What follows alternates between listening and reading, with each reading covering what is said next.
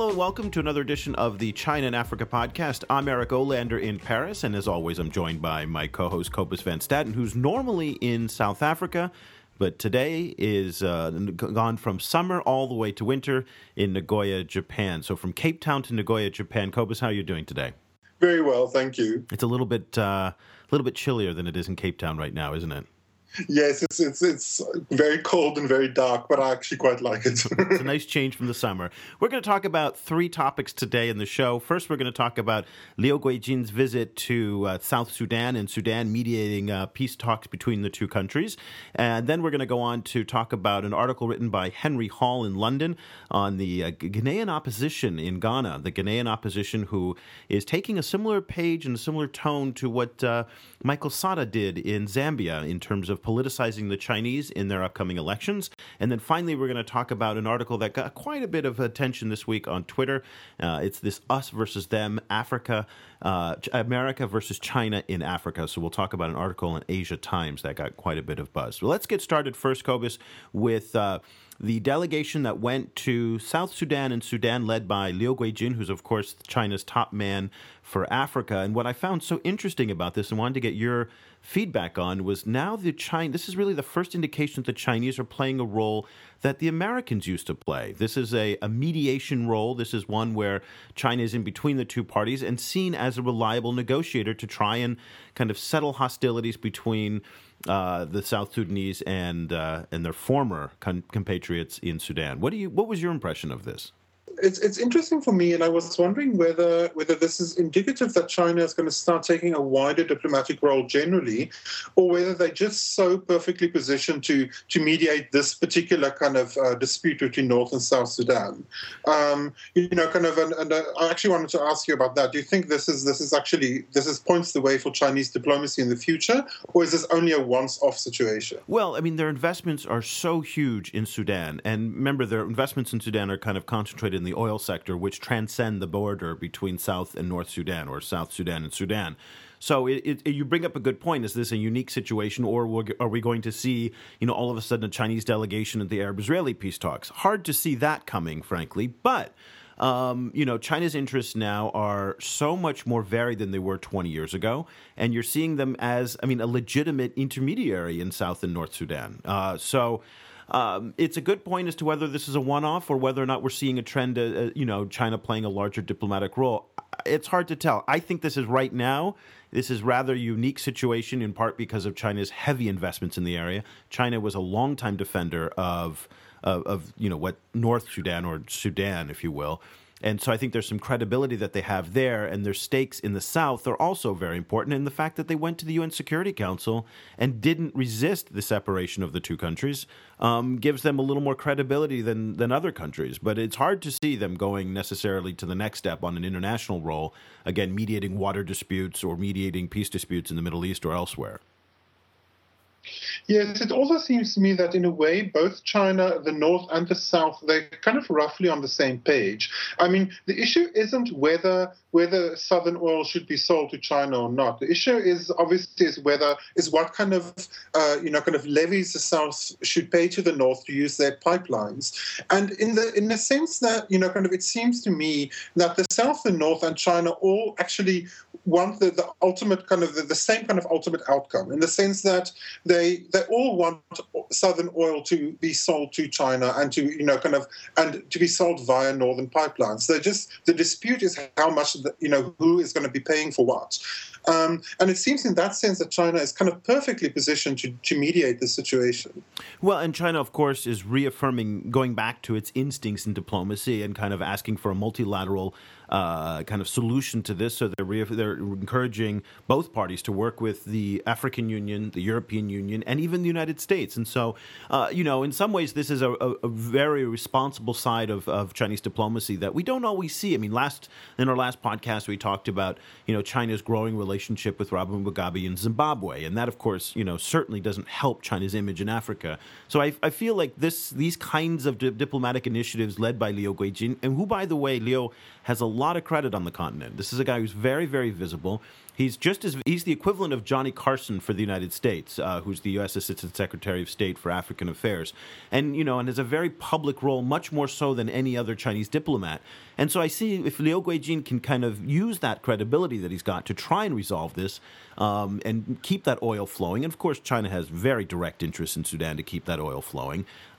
It'll be interesting if it does set a precedent, and if other countries then look to China as a possible mediator, maybe an alternative to the West. I mean, do you get the sense in South Africa that there is Western fatigue and that they're looking for an alternative? Or is this really, in your view, from a South African point of view, a one-off? I think in South Africa, I think South Africa has very friendly relationships with both Europe and America. So I think there's ideological kind of Western fatigue in South Africa, in the sense that people tend to love to criticize the West and people love to hear criticism of the West. But I think South Africa generally, South Africans are still a little bit more suspicious of China than they are of America. And it seems to me that the rest of Africa might be leading South Africa in this respect, leading them in an eastern direction, because South Africa has very friendly traditional relationships with the West. Well, I'll bring up one point. Last week, a very important statistic came out of South Africa. For the first time ever, China purchased more coal than any other country from South Africa. So I wonder, just as in Sudan, where China is the largest oil purchaser, as China's investments and as China consumes more of South Africa's natural resources, will you see a shift, towards, I don't know if it's, will relations warm if more money comes and that trade relationship deepens with China? I think definitely so. I think already the South African, President Jacob Zuma, kind of made a big speech recently saying that China isn't involved in neocolonialism in Africa. That China is a kind of a responsible economic partner, and so on. So I think more and more the ruling party, the African National Congress in South Africa, is coming out. They're definitely being very friendly towards China, and I suppose that is it. There's no other way. It will definitely, that relationship will deepen the more, the deeper the economic relationships go, I think. And just one reminder, of course, it was the ANC, or the South African government, that denied a visa to the Dalai Lama, which now was revealed last week as well. That was done, what we all knew was for political pressure from the Chinese, but it was revealed that, in fact, there was overt political pressure put on the South African government to deny the Dalai Lama a visa for Desmond Tutu's 80th birthday, if I recall. And then also, if you recall, a week after that, it was the ANC, a big ANC delegation that went to Beijing to meet with senior Chinese officials. So that relationship is getting much, much closer. And I guess the question for me, and we'll just wrap this topic up here, is, again, what you asked me, but I'm kind of turning it back on you. Are we seeing a one-off in Sudan, or possibly could we see this template replicated in a place like South Africa or in southern Africa in that region? Well, this is interesting for me. I recently read an article in the Wall Street Journal which alleged that China's importing of oil and gas from Africa is actually dropping, and that they're importing more, that they're investing more in American shale gas. And that it implied that this is where Africa's next, phase of energy investment is going to go. Saying that China's going to gain kind of technological knowledge as well from the kind of fracking that's happening in America. Around shale gas and shale-related oil. So do you see that Chinese, energy investment in Africa, do you think it's going to keep increasing? It's no doubt that it's going to keep increasing. I mean, every indication that we see is the fact that the Chinese are deepening not only their oil and gas interest, but also, as we saw in South Africa last week, their coal purchases, which is rather unusual because China, being a massive coal producer itself, the fact that it's outsourcing its coal production as well is something that I find remarkable. I didn't think that was something that they needed to do but it's happening. And so their energy is coming from Sudan. It's coming from Equatorial Guinea. It's coming now, and going to help us in a transition here. Ghana is one of the other places that's surfacing on China's radar. And Ghana is an interesting case here. And Henry Hall, who writes the China Africa newsletter, and it's a fantastic newsletter. It's at ChinaAfricaNews.com. And if you don't subscribe to it, I highly recommend it. It's a great way to kind of get a summary of the week's news if you're not on Twitter and if you just want an email. He also blogs for me at France 24, France24.com. And he recently wrote an article on how Ghana's opposition is looking to Zambia for election tactics. Now, if we recall, in Zambia, China was a major factor in the elections, in the recent elections that gave Michael Sata the presidency, and in Zambia, in Ghana, that is, they are coming up with on their own elections, and the Akufo-Addo party, the opposition party, is now challenging the ruling NDC party about a $3 billion loan that the Chinese recently made. And remember, Ghana is one of the newest entrants into the oil and gas club. They have discovered huge deposits of fossil energy off of their coast, and China, of course, is going to be a player there. So as you look at what happened in Zambia, Cobus, what do you see happening and translating over into Ghana? And do you think, again, just like we talked about in North and South Sudan, is the situation, the politicization of China as an election issue, is it a one-off thing in Zambia, or could it be transported, translated, transfigured, whatever you want to do it, bring it up to Ghana? I think it already is. That as a anti-China kind of sentiment, as an election tactic, is already being exported, I think. Not only in Ghana, it seems to be very strong in Ghana. It actually has even shown up in fights in South Africa between the ruling ANC and its own kind of youth league, its youth wing. Kind of that the same kind of rhetoric has come up. I was wondering. It seems to me, if I just have to kind of make my own kind of prediction, I was wondering if it won't go the same way in Ghana as in Zambia. Oh, we're losing you there. We're losing your connection. Tool. At the moment, that's we just lost your connection there very quickly, but let me just kind of, you broke up there a little bit from Japan, and again, I apologize to everybody for our Skype connection today, but so it is being exported. We're seeing it appear in South Africa. You're seeing it appear in places like Namibia. You're basically seeing it anywhere that has some sense of an open election. We did not see it, interestingly enough, that much as an election issue in the DRC recently, where they just had their election, and the Chinese are a very big player there, but it wasn't politicized in the same way. So I guess there's one kind of question, is that the more democratic or open it is and less corrupt, so in a place like Mozambique, Zimbabwe, excuse me, you wouldn't see a big Chinese role because the elections aren't very open. But in a place like South Africa or Ghana, you might see a greater role. That might be the indicator as to whether or not China is a factor in elections. And I think so. And it seems that, Ghana has a relatively free press. And it seems like the press is kind of run with all kinds of like pretty crazy kind of anti-Chinese allegations.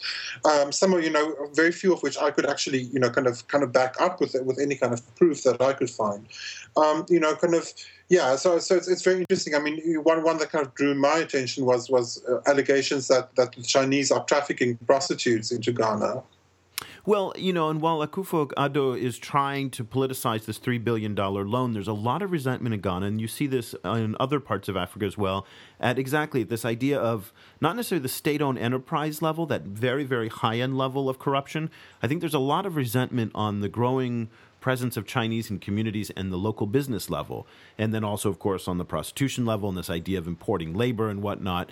And so it's that individual level which actually might capture people's emotions much more than the high-end corruption, because I think people aren't fazed by high-end corruption in many parts of Africa because that's something that's relatively new. But when they see direct competition for jobs, they see a direct change in their community, ethnic changes which they hadn't seen before, those are much more ripe for manipulation in my view.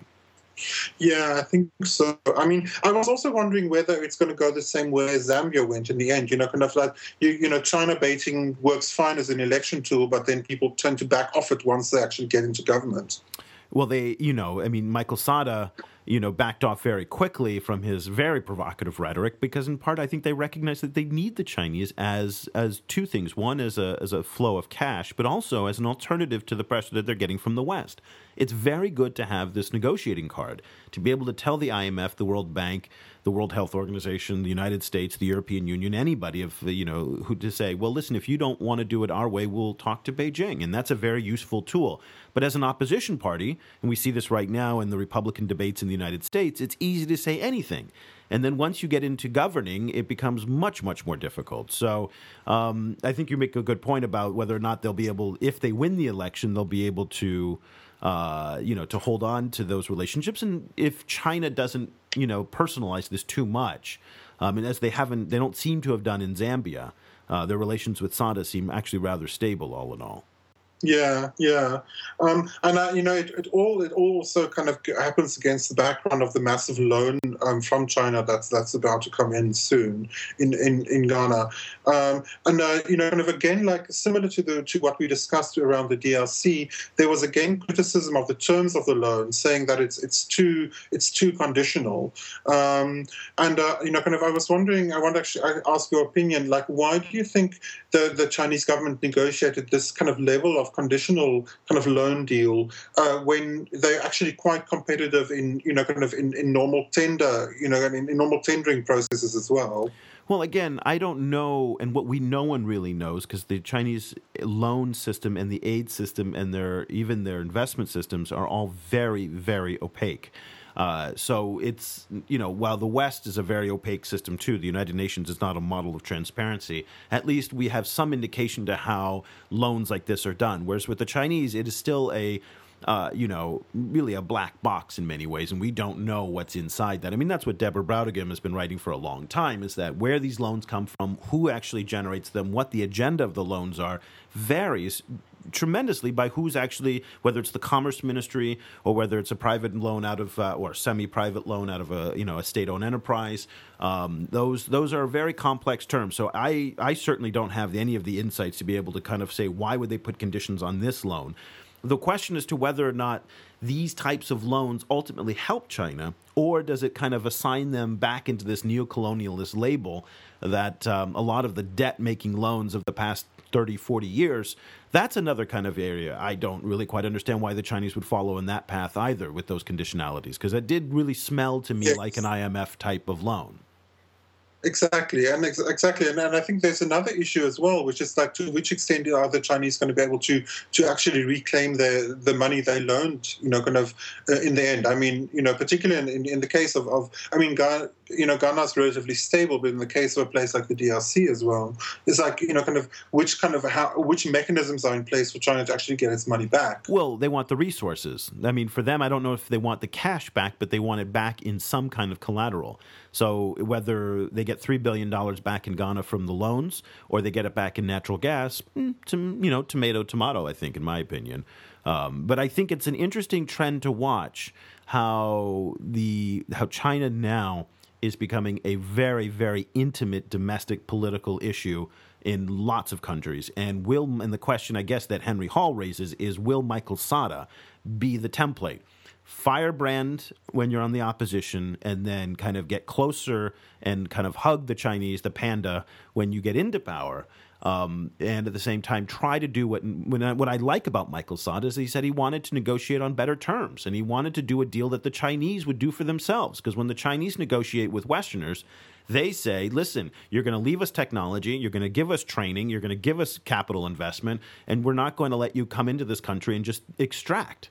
And so in some ways, it's kind of encouraging to see Africans kind of negotiate the way the Chinese do. Yes, no, I completely agree. Yeah. And I mean, kind of more parity between Africa and the rest of the world can only be a good thing, actually. It really can only be a good thing. And so I do hope that these opposition parties, do in fact follow Sada's lead, because I have a great deal of respect for Sada and how he's handled the Chinese quite well. I don't necessarily agree with all of the, provocative, bombastic talk that he did, but I do like this idea of saying, hey, listen, you want to be treated with respect, then you're going to have to do things our way.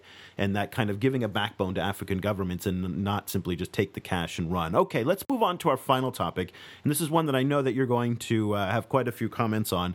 And it was an article in Asia Times written by Francis Njubi Nesbitt last week called America versus China in Africa. And it got quite a bit of buzz on Twitter, lots of sharing and lots of commentary. And the part that caught my attention was so much of this reference of neo-colonialism and the scramble for Africa, and these terms that are, define the 19th century and 20th century Western role in Africa, and are somehow being, again, translated onto or transposed onto the Chinese role. What was your kind of opening kind of thought on this piece? Well, I mean, that is definitely the part that struck me as well. I mean, kind of in the first place, my first initial kind of reaction to it was I feel that it doesn't give enough credit to the agency and the differences between individual African governments. It has the danger of falling again into a situation where Africa is essentially a place, kind of a background for kind of struggles between other kind of entities, and it doesn't kind of make enough distinction between different cultures, different kind of politics, different kind of systems within Africa. Yeah, I mean, it's like Africa. I can't imagine them describing Europe as I mean, people often do define Europe as a place, but that's an oversimplification too, because to compare the French to the Portuguese is, you haven't been able to do it, and to take the Ghanaians and the South Africans and the Libyans and the Egyptians all the way down to the Angolans and lump them all together does seem like an oversimplification. I mean, so that's an excellent point. But see, the funny thing about this article that it was a well-written article. I thought it was actually, a nice summary of the key issues in kind of Sino-African relations. But at the same time, when you see these references to the scramble for resources and the scramble for Africa, which of course goes back to the 1885 Treaty of Berlin and how Africa was kind of carved up, and then there was this rush of Western European colonial powers in to grab as much of Africa's natural resources as possible. And now people are talking about the second scramble between the U.S. and Africa. And I just think that that's a really big mistake to put it in those terms. I also think so. I mean, it is admittedly a mistake that others have made as well. It's a theme that comes up within Africa as well, frequently from African intellectuals as well. But I agree. I find it very, a very kind of limited way of looking at the situation. In the first place, I mean, it makes it seem as if Africa, in a weird way, doesn't have a right to really look for a market or for its own resources. That there's no other place, there's no other way for Africa to be except to be robbed. I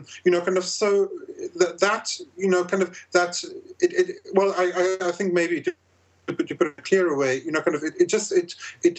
it portrays an Africa that's much more passive than I think Africa actually is at the moment. Well, how much of this, when I talk to Westerners about China and Africa, and again, everybody just kind of, the first instinct is that, there's this rolling of the eyes and the Chinese are colonizing Africa the same way that the French and the British did and so forth. And then you kind of push them a little bit and they're going to go, okay. But I was curious too about the kind of reverse side of it. My experience in Africa is limited largely to the DRC. And in the DRC, there was this concept of Mundele. And Mundele was anybody who is not black African was white. And what it kind of alluded to was a rather unsophisticated view of the outside world, and largely a view that was shaped by colonialism. And so I'm curious to hear what you think in terms of how, while the West frames things in very colonial terms still to this day, how much of that comes from Africans themselves? And again, I'm falling victim to the same thing I just started with the beginning of this rant by, lumping together all of these different people. But let's just, for the sake of simplicity, generalize Africans and say, how much of it do you think of this attitude and this perspective comes from that side as well? I tend to agree with you. I mean, kind of in South Africa is a much more multicultural country than the DRC, but I think there is still a kind of an us and them kind of view of outsiders from the African perspective as well, and it's a problem for me because I think traditionally kind of South Africa's not South Africa, Africa's kind of real points of economic growth have been in places which have been very multicultural. Kind of places like, for example, Zanzibar. Kind of those have been real batteries of culture and economics and trade and everything. So. I am hoping that it's going to be possible for African countries to develop a more kind of multicultural view of their own societies. But I agree with you. I think there's still a kind of a real kind of like us and them kind of racialist kind of view of outsiders versus Africans, I think, from African society itself. Yeah, I mean, what I think this article and that this framing of, the debate in colonial terms misses is that it implies that the Chinese are somehow, the same as the West, which the way the Chinese are engaging in Africa is radically different than the West did. There's no sense of imposing the Chinese way on Africans the way there is, even to this day, from the conditionalities tied to aid, for example, in terms of democracy and transparency that you see coming from the IMF, the World Bank, the United States, and the European Union, among others. The other thing is that I think is radically different is that this idea that the Chinese are a single entity, which we know they're a much more diverse presence in Africa than the West was. So, for example, you've got Chinese peasants who are there, you've got Chinese SOEs who are there, you've got Chinese large diplomatic teams that are there and whatnot. So they're really transcending a lot more levels of society than Westerners did in many parts. Now, that's a big generalization because, as we know in South Africa and as we know in East Africa as well, there were the Boers were farmers and not very high on the economic ladder. But what's interesting is that the Chinese are living in the townships, living in the communities. Hundreds of thousands of Chinese immigrants are coming. And I think that's redefining the shape. And that's not colonial at all when you see peasants moving in this way. And so I think, again, the framing of these debates and the framing of the relationship in colonial terms is just it's a big disservice. And articles like this, which I highly recommend people take a look at. This was a very good article, especially for people who are rather new to the subject. It is a good article, and it just takes a left turn when you start bringing in scramble for Africa and colonialism and whatnot, because if anything, it's mercantilism. It's not colonialism. I agree. And I think it also, this kind of comparison, I think, is also actually lets Europe off the hook, because one of the realities of the original first scramble for Africa was that they created the kind of African states that we see today were created during that process, and they were created expressly to not be functional. They were created to not benefit the citizens of the actual states. And the Chinese are coming in and kind of working with a state infrastructure that is albeit not perfect, is actually they have managed to kind of get themselves working as states to a certain extent. And the Chinese are frequently coming in and actually making the kind of internal connections that make those states work more effectively. So in a weird way, I think the two are actually doing completely opposite, have completely opposite engagements with Africa, kind of Europe and China actually have. Well, I think the one commonality is in many respects the Chinese aren't doing anything, in my view, and this is a pretty bold statement here, to necessarily kind of combat corruption, for example, and the opaqueness of the way the Chinese relationships are with the senior elites in many African countries only encourages, a lot of corrupt behaviors that are not admirable. But in the other sense, you're talking a lot about the soft diplomacy and the soft power push, this health diplomacy, the idea of building roads and infrastructure that benefit the people, and really to reflect in some senses on, I think you bring up an excellent point here, and you and I are in a lot of agreement in this edition of the podcast, which is, again, back to my examples in the DRC, when the Belgians left, they only had 14 college graduates. And there was a similar situation in Kenya as well after the British left, where they intentionally deprived the people of accessing education and as a defense mechanism to protect the colonial government.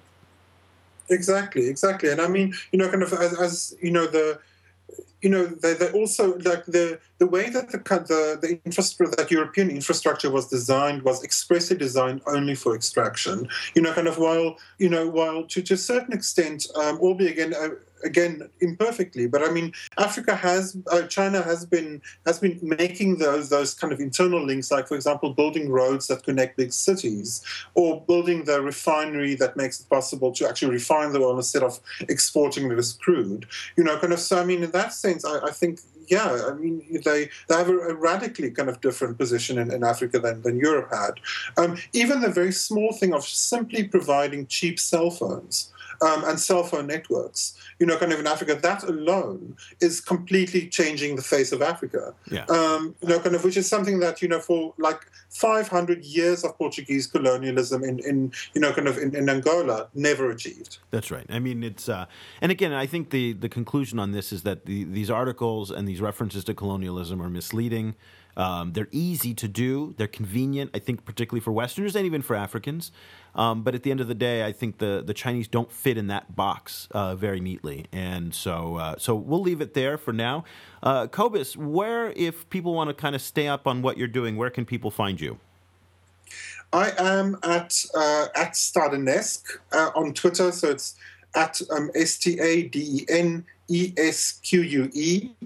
And I'm soon, from early next year, I'm going to be working together with the Center for Chinese Studies at Stellenbosch University. So I hope to start publishing in their journals soon as well. Excellent. We hope to have also some of your fellow academics from Stellenbosch come on the show. And in the meantime, you can follow me on Twitter at eolander. That's EOLANDER. I'm tweeting almost every day on the top headlines on China and Africa. And then also later in this year, so we have our New Year's resolution set out for both of us. I'll be launching the China Africa Project, which is a website that will kind of coalesce around this podcast, Twitter feed, a Weibo feed, and some of the top headlines as well. So that'll do it for this edition of the China in Africa podcast. For Cobus van Staden, I'm Eric Olander in Paris. We'll talk to you next time.